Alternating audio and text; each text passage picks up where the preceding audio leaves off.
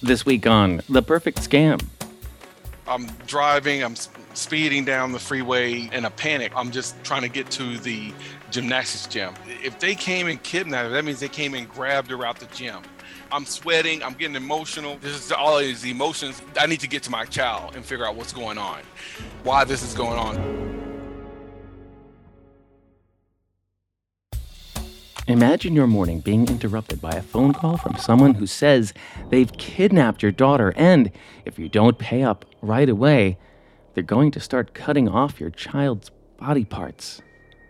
Well, today you're going to hear from a mom and a dad who went through that exact torture, and you're going to hear the criminals too, because when Sheratan Johnson got that awful call, she happened to have set up her phone to record all her calls for work. So here is what that awful phone call sounded like to her, and what happened to her 10-year-old daughter and their whole extended family. It was around mid-morning, yes. And where were you?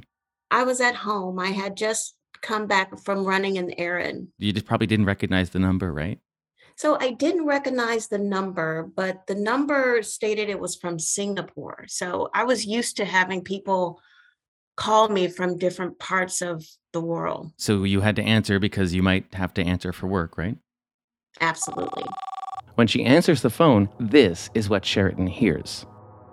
We have your daughter in our van. We kidnapped her. This is about a kidnapping, okay? That's the voice of the criminal who said he had Sheraton's child. I asked her to talk me through the phone call. Okay, and what was the first thing that the caller said? They said, "Hello, is this Sheratan Johnson?" And I said, "Yes, this is she." And then he said, "This is about a kidnapping." And I was just dumbfounded. I wasn't sure what to say after that, so I stuttered pretty badly. Taken completely by surprise, Sheraton does a quick inventory. Her 3 kids are all out of the house, busy. She is alone. He didn't announce which one it was. At that time, all of my children were, not in my home. One was in Denver, Colorado. She was at a volleyball tournament.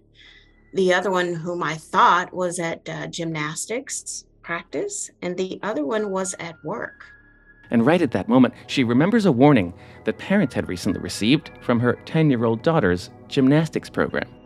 The gymnasium had reported there was a strange van in the parking lot, and that it had been sitting there for about a day. And they were wondering if it belonged to any of the parents or anything like that. Like recently, like right before this all happened? Right before this happened, yes. Wow. The day before this happened. And so I'm thinking that, oh my God, they, may have taken her and put her in that van. So that's what I was thinking. And right then, she hears a voice that sends her heart rate soaring. It said something like, "Mommy, Mom," because my kids do call me Mommy. And I thought perhaps maybe it could have been one of them. I just wasn't sure. It sounded like it could have been, but I just wasn't quite sure. I was in complete shock. And a moment later, there is a terrible threat. Listen, pay attention. Do you think it's necessary for me to cut off one of her body parts? He told me that, and this was, pretty, bad. He told me that this is about a kidnapping. And he said that, listen to me, because would you like for me to cut off one of her body parts and send it to you? Oh my God. Yeah. But what do you even say to a thing like that? I told him, no, sir. No, he had my attention fully at that moment.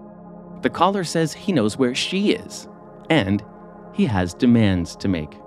So he told me to give him my location. He said he knew where I was, but he wanted my cross streets. And I told him, he said, don't lie to me. I said, no, I'm not lying to you. Here are my cross streets. But for some reason, he said that he knew where I was and that he wanted me to get money and take it from my account and send him money if I wanted to see my daughter safe again. How much money do you have? How much money can you get within 30 minutes so I can help you out and let your daughter go? I don't have money, but I mean, I could probably come up with like Listen, $5,000. You can hear in Sheraton's voice that she's terrified.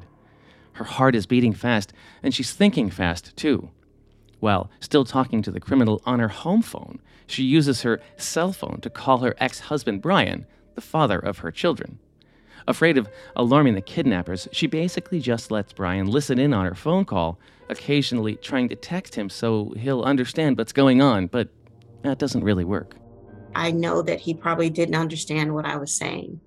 So I tried to text him, and it came out all wrong, that one of the girls had been kidnapped. But you actually had, sort of like in television where you had two phones out, one to each ear, is that right? I did. Across town, Sheraton's ex-husband is sitting in his office. His workday has just started. I remember I was in a meeting at work and Sheraton called me, and we were like the tail end of the meeting. I said, I just declined the call, and I said, I will call her back. And she called me right back. And normally when she calls me right back, that's usually something more urgent. So I kind of got up a little bit early and walked out. And so when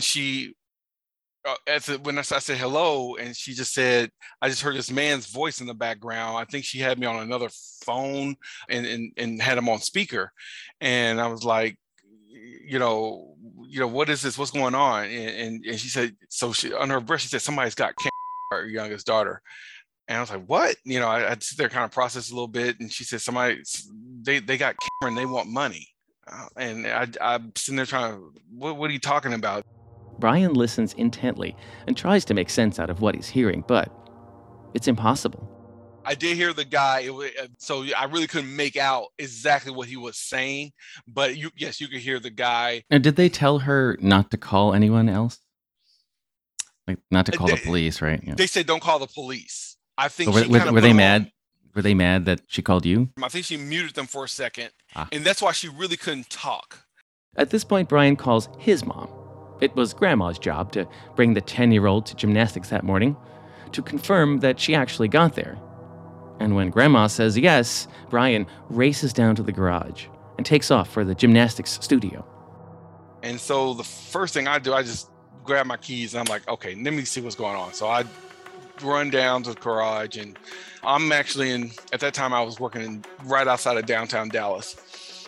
And so I jump in the car and I'm driving down 35. We get, I'm driving, I'm speeding down the freeway, just kind of in a panic. At this time, I'm not talking to Sheraton. I'm just trying to get to the gymnastics gym. If they came and kidnapped her, that means they came and grabbed her out the gym. And so I'm like, well, why hasn't the coach called me? Why haven't I got a call? So I'm just kind of processing it, and I know I'm driving. Well, while you're thinking about all this, though, your first urge, which I think makes sense to anyone, is to just get there. I'm trying to just get there. I just remember kind of saying to myself, if the cops pull me, get behind me, we're all going to this gym. I mean, that was just kind of in my mind. Like, I'm not pulling over. I'm just going to take the whole entourage of whatever city is chasing me, and we're going to get there, and we'll figure it out once we get there. Well, like, what is your heart rate like? My heart rate's at 1,000. I mean, when I'm driving there, I'm sweating, I'm getting emotional. I don't know what they came and grabbed her. What is going on? There's all these emotions as you're driving of, I need to get to my child and figure out what's going on, why this is going on. Meanwhile, Sheraton is driving to the bank, as ordered by the criminals. And, it seemed like, you could barely get the words out on the phone call. You were so upset.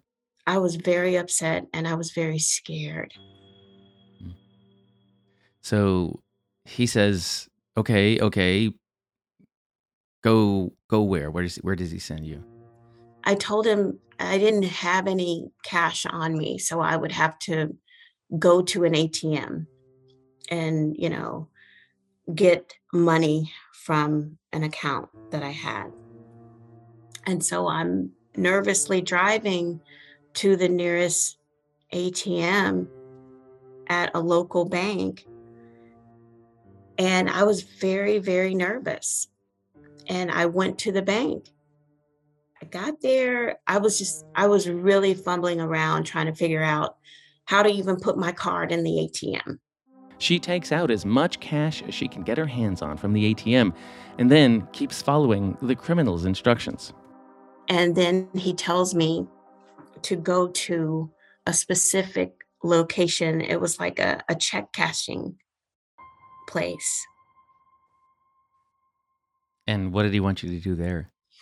He wanted me to take whatever money that I was able to get and make a deposit. He gave me information and I deposited money into a specific account and it went to Mexico.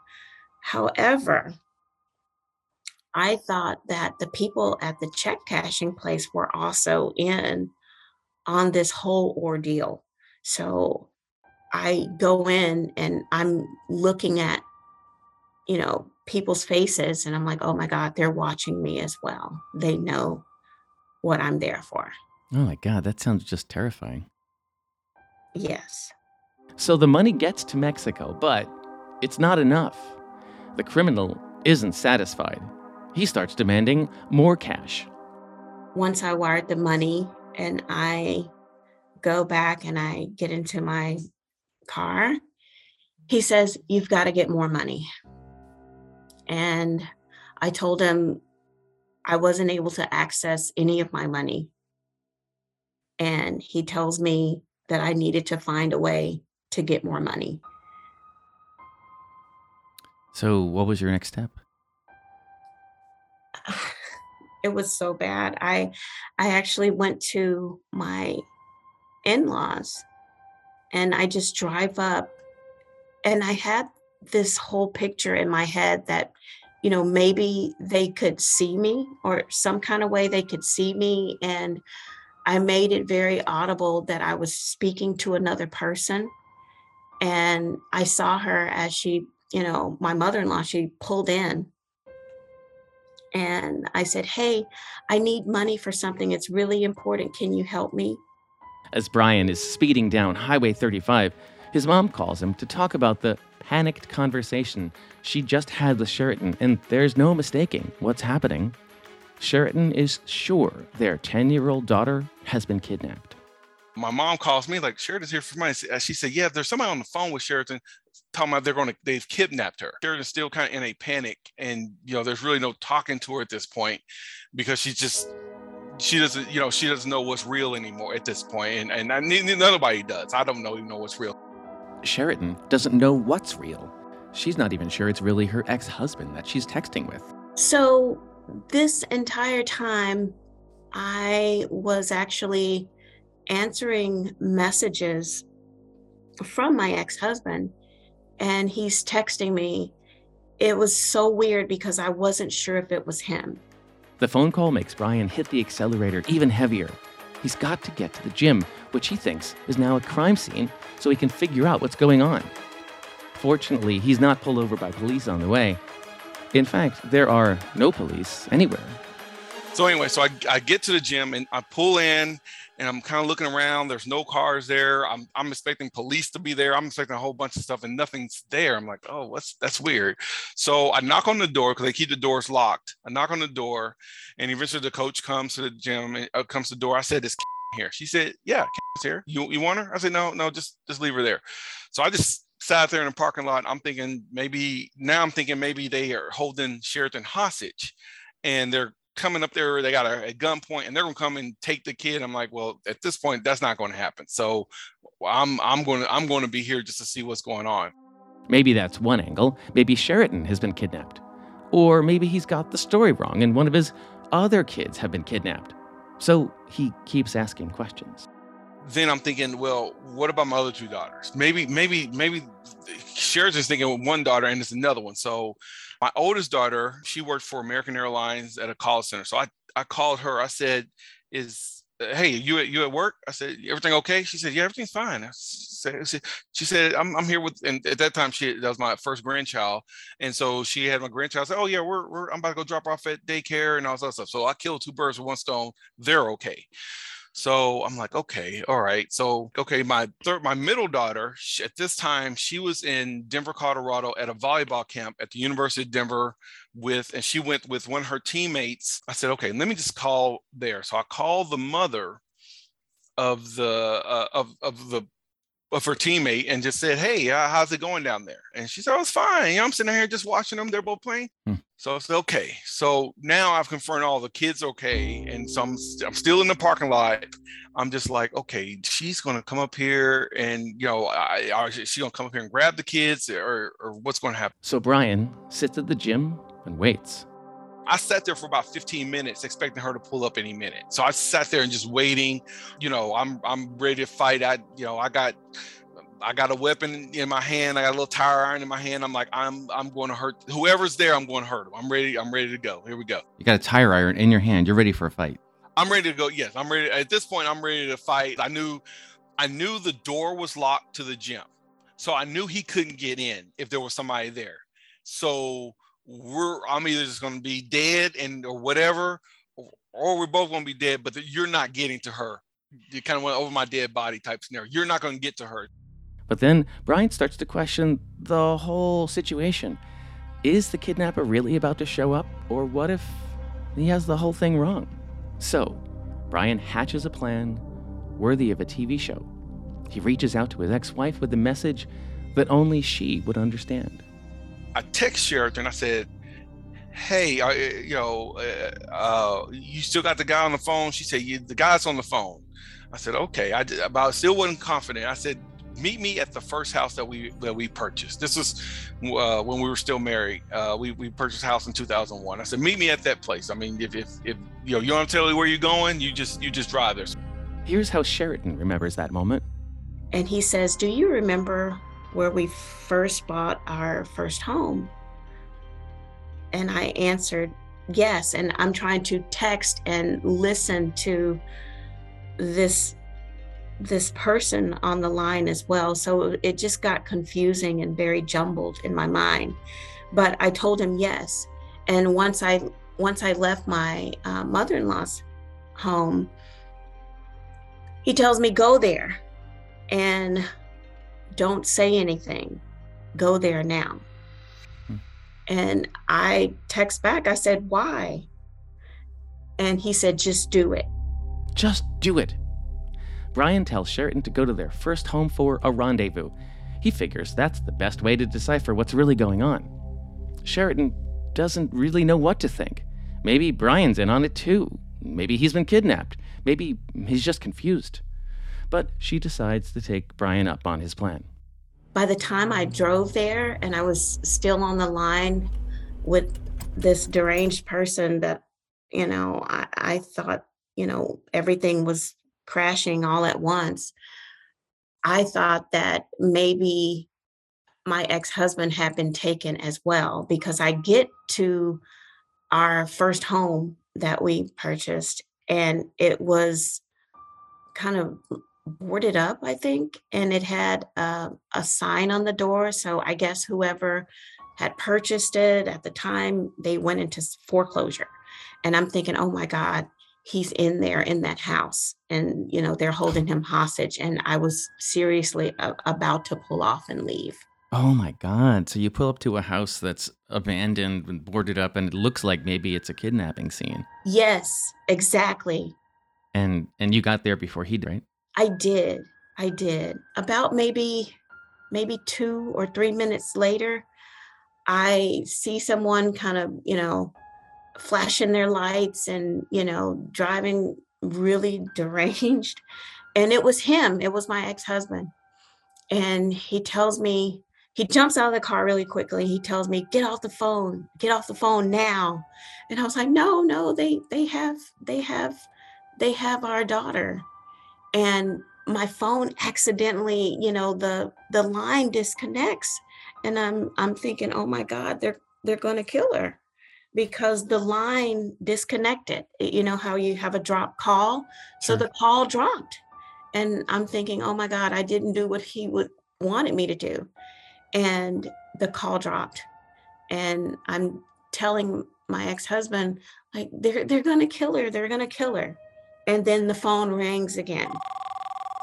And then I proceed to, hello, and I apologize. I was like, the call dropped. I'm so sorry. I'm so sorry. And my ex-husband proceeds to tell me, get off the phone. Brian is screaming at her. The criminal is screaming at her. It's chaos. There was a lot of things that were going on. I heard a lot of background noise.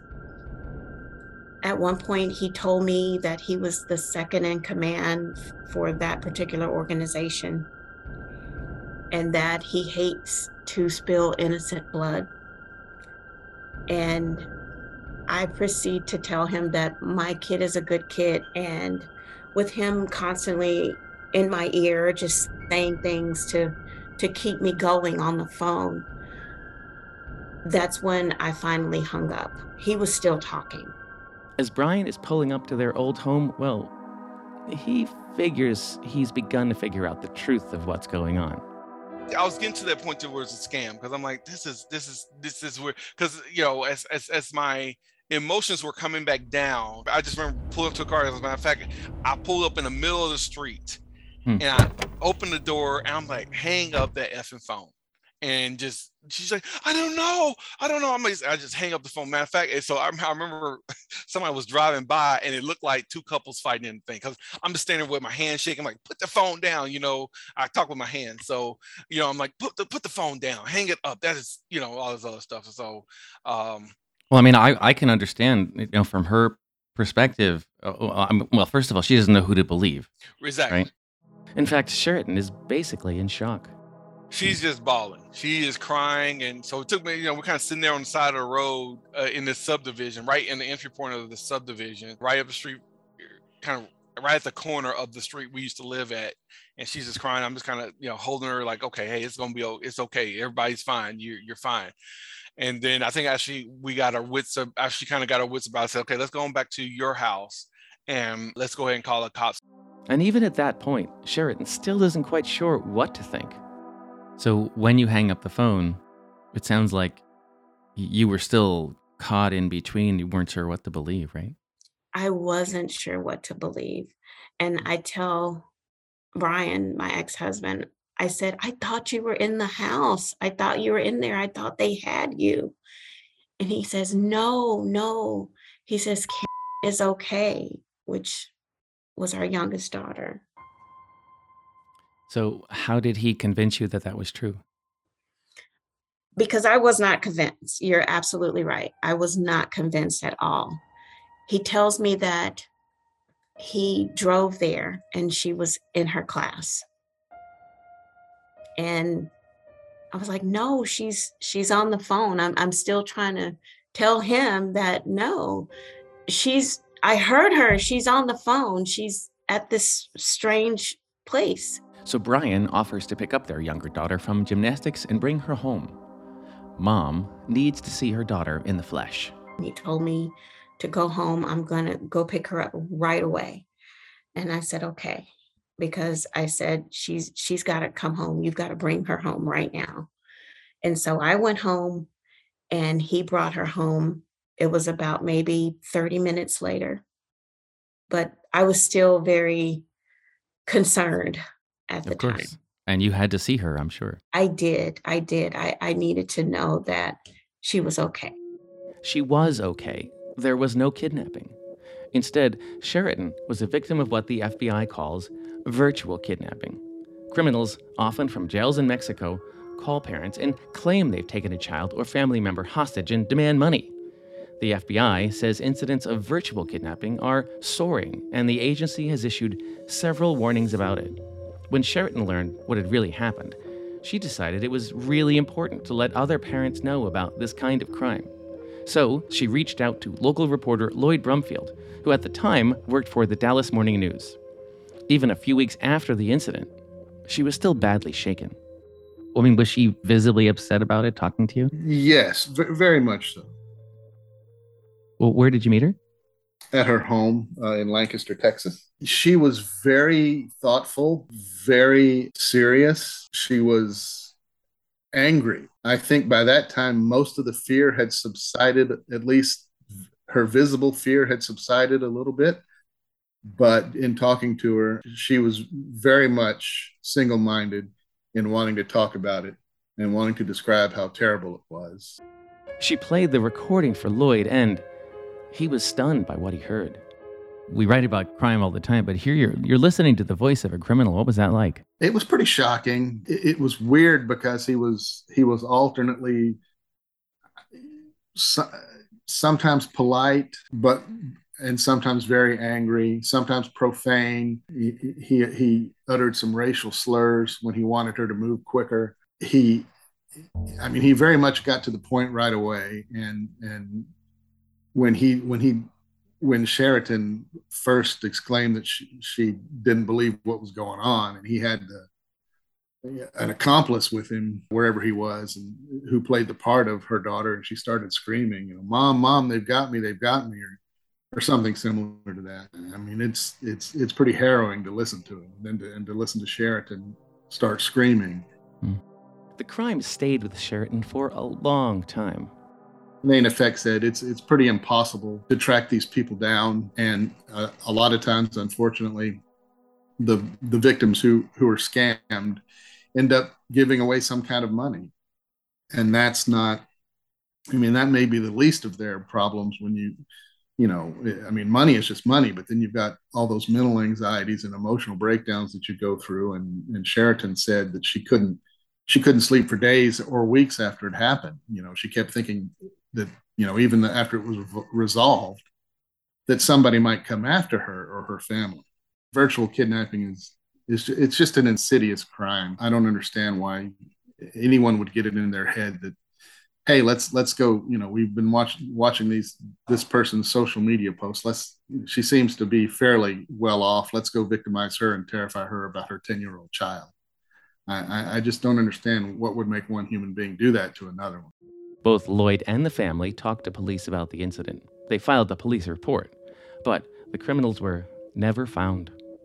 However traumatic the crime was, at least Brian and Sheraton worked together, and that kept a bad situation from getting much worse. I think it's one of the biggest things that I feel like is important is that no matter what your relationship is with the person you have children with, that you try to maintain a good, decent relationship of some kind for instances like this. Because if you're always at odds, if you're always thinking, if I'm bitter at something, I would not have listened to this. And so in an emergency like this could have went downhill. Like, I don't feel like talking to her. Go away. She makes me sick. All this other stuff. You need to have communication. Like I said, with whoever you have, whether you're married to them or not, or divorced, you need to really just try to keep those lines of communication open. Because I think it's really important for, when things go wrong, whether it's a health emergency, whatever emergency come in, you don't know what's going to come. How did Brian think of that idea to tell Sheraton to meet him at a place that the criminals wouldn't know? Maybe it's me watching movies. Maybe at that point you're just like these Lifetime movies you might see. I don't know. I said I knew I wanted to go to a spot that did not link us to any family. That I didn't want to go to my mom's house. I didn't want to go. I just wanted to go to a place where you can start driving and you don't have to say, I don't know where that is. I didn't want to say a store because like, what store? Where at the store? Where, I didn't want a place where we won't have a lot of questions. I didn't want to have to keep trying to text back and forth. Where? That quick thinking really helped the family limit their losses. In the end, how much money did the criminal take from you? It was about $140, $150 because I didn't go into another account. I was so nervous when I did it, and there was only a certain amount that I could get. But like I said, I started thinking, I started trying to play things in my head. It was really hard at the same time because I didn't even see my savings account when I went to the ATM machine. I didn't even see it. So that was the thing. And it was right there, but I didn't see it because I only saw whatever I had in a small account that I kept. And I just pulled that out and I was like, this is all I could get. So I was very nervous, but that's what they ended up getting. But either way it goes, it could have been any amount, and I was still afraid for my daughter's life. And she's still afraid to go to that bank. So I know it's been a few years, but I can tell talking with you, this is still pretty raw in your feelings. Yes, absolutely. Like I said, I don't even go to that particular bank ATM anymore because of that. It's like it's a piece of trauma that lives inside, and it's harsh, but it's harsh reality, and it was very scary at the time. What did Sheraton learn from her experience? So I think it's important to really try to at least know where your loved ones are. And that if you have some type of way of keeping in contact with them, please let them know it's so important to do that. And it's not that you're trying to pry or, spy on them, but it's just for safety reasons and for things to be prevented from happening like these. And if you know where they are, you can deal with whatever situation that you can head on instead of not knowing. Brian says he learned to be careful with social media. You have predators all over the place. Really be vigilant to what they're trying to do. And even to this day, I talk to my kids about, mainly my youngest, the same kid who's now 16. She's a socialite, and I have to really try to reel her in because, like I said, she doesn't always know the dangers, but she's always out there. Oh, he's my friend, and this is my friend, she's my friend, and all these little friends. I'm like, no, you need to cut that out, to not expose so much of yourself. Have small conversations, but never tell them where you live. Matter of fact, in your profile, you live in Dallas. You don't live in Cedar Hill. You don't live in DeSoto. You don't live in Lancaster. You don't say the city where you live. You kind of keep it general to an area. I live in Texas type thing. Lloyd was surprised by the impact his story had on readers in Dallas. Many wrote in with offers of sympathy or donations, and a few wrote in with their own scam tales. This happens more often than you think it might, and it's often a very effective way to scam some people out of money. And based on what I heard Sheraton go through, believe me, you don't want to go through this at all, or you don't want to have any of your families go through this at all. It's a very mentally taxing experience. I would just say be very careful of the numbers that pop up on your phone, and just take extra care in how you answer, or if you answer at all. Perhaps most of all, he was left with a feeling that this kind of crime could happen to anyone. Since you've heard the recording, can you understand why Sheraton would have sent this person money? Absolutely, I can understand it. If you are the parent of that child that supposedly has been nabbed, I mean, I wouldn't you err on the side of caution? And all she had was a cell phone. It would have been pretty hard for her to contact police right away. And Lloyd hopes law enforcement agencies will get even more engaged by listening to victims and solving crimes like virtual kidnappings. The Lancaster Police Department does fine work, so I don't want to cast aspersions or anything. But when I talked to them, they were basically told me, no, this doesn't really happen anymore. I think most people don't fall for these types of scams, and there's really nothing we can do about it. Which, with them saying most people don't fall for these types of scams, I'm not so sure that's true. I think there's something like there are hundreds of thousands of dollars out there that are stolen every year from innocent people because of these crimes. Well, I have a podcast they can listen to. Correct. Very good. If you have been targeted by a scam or fraud, you are not alone. Call the AARP Fraud Watch Network helpline at 877-908-3360. Their trained fraud specialists can provide you with free support and guidance on what to do next. Thank you to our team of scam busters, executive producer Julie Getz, researcher Haley Nelson, associate producer Annalie Embry, and of course our audio engineer Julio Gonzalez. Be sure to find us on Apple Podcasts, Spotify, or wherever you listen to podcasts. For AARP's The Perfect Scam, I'm Bob Sullivan.